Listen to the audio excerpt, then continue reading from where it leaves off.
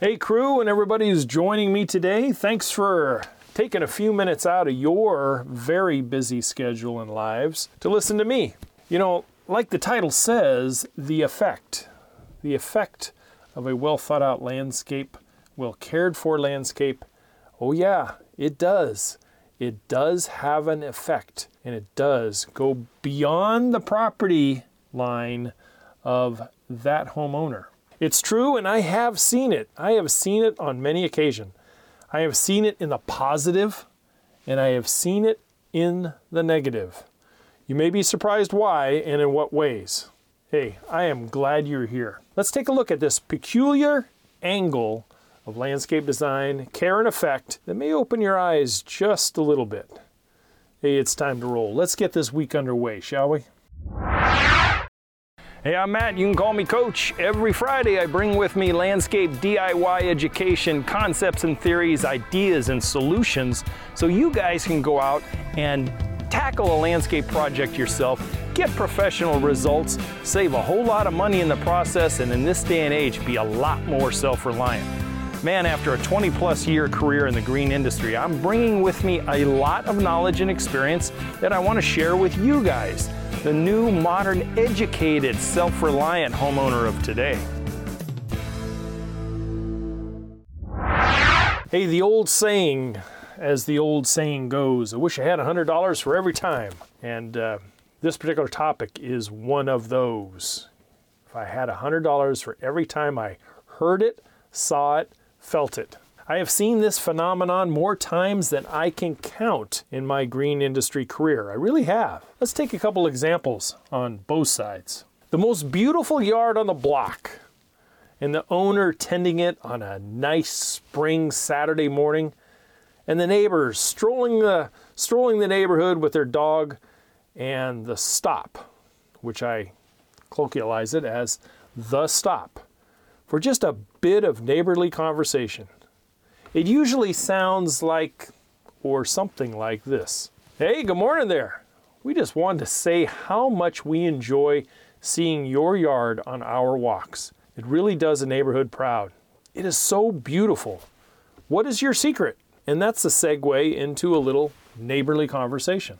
Now, in contrast, the worst yard on the block usually kind of receives the multiple mow and blow advertisements on a piece of paper in the little sandwich baggies, and the code enforcement postings on the door for excessive weeds or an unsafe condition. People are stopping, but with no good mornings, just head shakes and moving on down the road. It happens all over the country, you know, and I am sure the world, in many neighborhoods, new and old. Nicer landscapes get the positive attention, and those landscapes of lesser quality or less visual appeal get the snickers and the pointing fingers and the rolling eyes.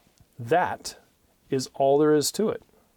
It's just human nature. The nicest people in the world could have the crappiest landscape in the neighborhood, but they will still get the snickers, because people oftentimes don't take time to get to know the people who don't have the really nice house. The nicest landscape with beautiful flowers and perfectly edged lawns. Some of those folks sometimes have the nastiest, most arrogant people behind the front door. But they still get the, you have the most beautiful yard statements and compliments as people drive by. They would never, at least those homeowners of the fancy yards, probably would never be invited to the New Year's Eve party down the street. But, you know, maybe. Yep, I have seen it. I have seen it as a landscape designer, and I have seen it as a landscape contractor. The best of all is when I was hired to make over the worst yard on the block. Now, let me set the stage just a little bit. These folks were not uber rich people. They just happened to buy,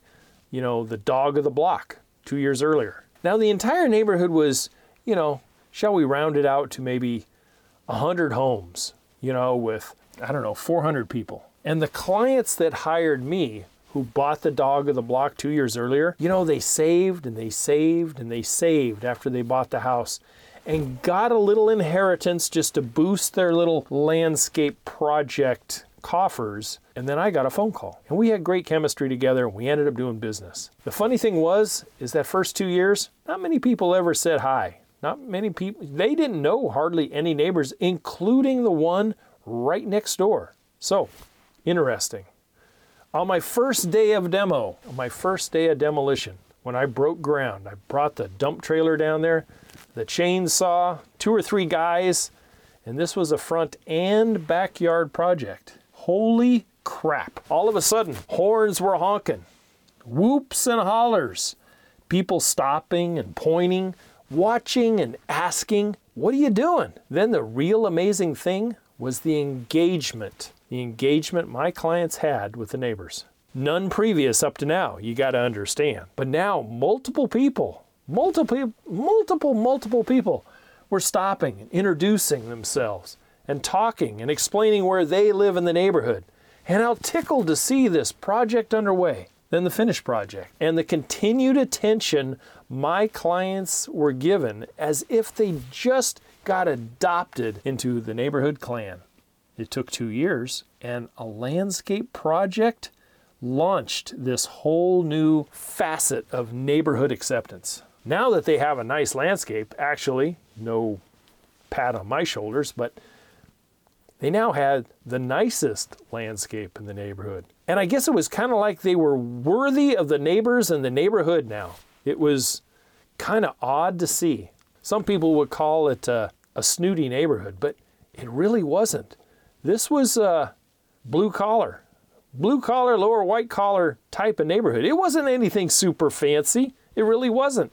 It wasn't wrought iron gates and cobblestone driveways. Oh, no. This was 40, 50-year-old neighborhood.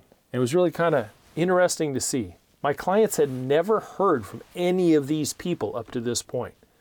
It was kind of an insult and a compliment all rolled into one. It was like, well, where the hell you people been up until now?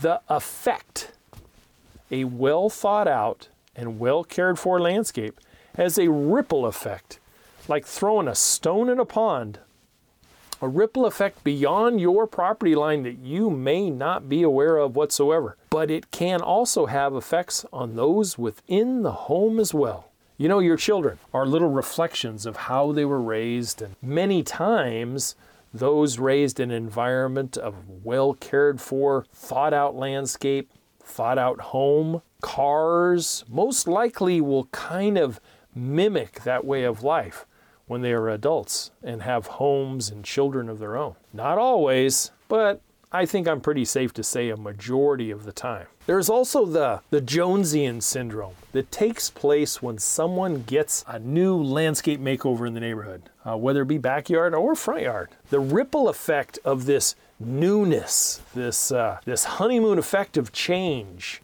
that's going on in the neighborhood. The ripple effect as other folks, after they see the finished product, go, hey, whoa, did you see what the Smiths are doing down the street? Oh my God, it's so beautiful. Hey, honey. And the story goes, right? Kind of like, and many of you may have seen this before, but kind of like when someone gets a new car on the block and everybody goes, ooh, ah, and they look at the new car and they smell the new car smell and they talk to the owner, and man, where'd you get this? And how much is this thing? And hey, you want to go for a ride? And you know, those conversations. And then within about, 60 to 90 days, it's amazing how many new cars or newer cars suddenly pop into existence in the neighborhood. Human nature is really kind of a quirky thing this way. Don't you agree? Then the well-maintained and constantly changing and ever improving and evolving landscape in the neighborhood that always attracts attention throughout the year.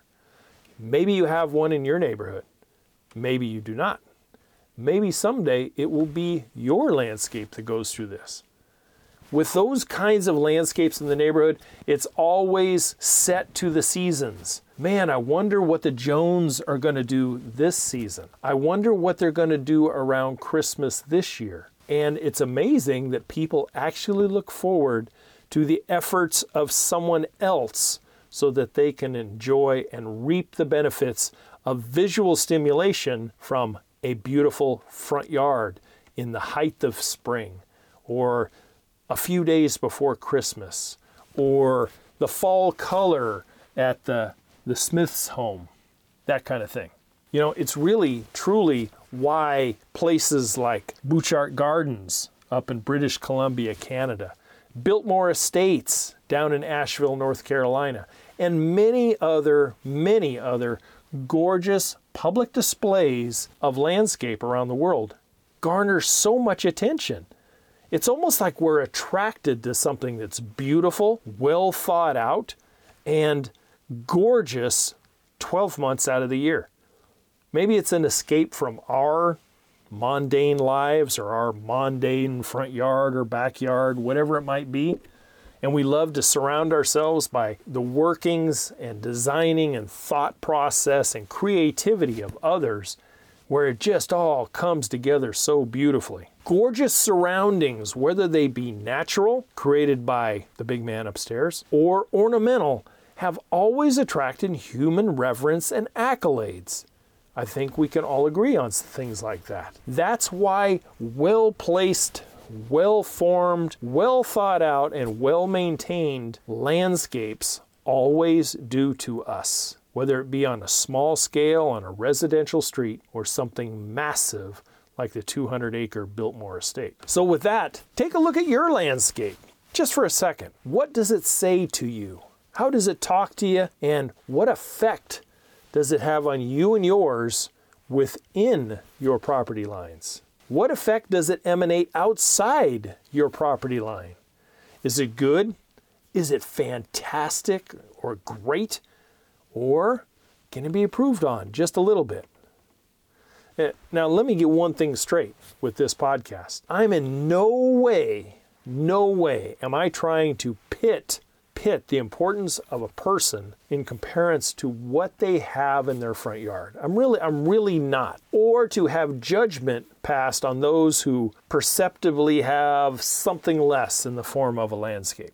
It's just purely observational. It really is. It's purely observational and based on experiences that I have seen firsthand, not only in my professional career, but also my personal life as well. You know, the beautiful yard on the block really resonates out into the neighborhood, and many people thrive on that kind of attention. Some people don't really care because they do it for their own personal reasons, but hey, that's why yards in certain communities get Yard of the Month or Yard of the Year. And oftentimes the recipients of that, we're not trying to attain such accolades. They just enjoy having nice surroundings, beautiful surroundings.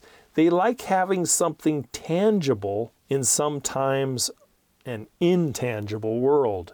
People, you can sometimes give all the attention in the world, and you can throw your heart and soul into friends and family, and sometimes you get great returns. Sometimes you do not. However, over on the botanical side of the world, basically, you can take almost any single plant with just a little bit of experience and a little bit of fortitude, give it the love and attention that it needs. 99% of the time, it is going to perform beyond all expectations.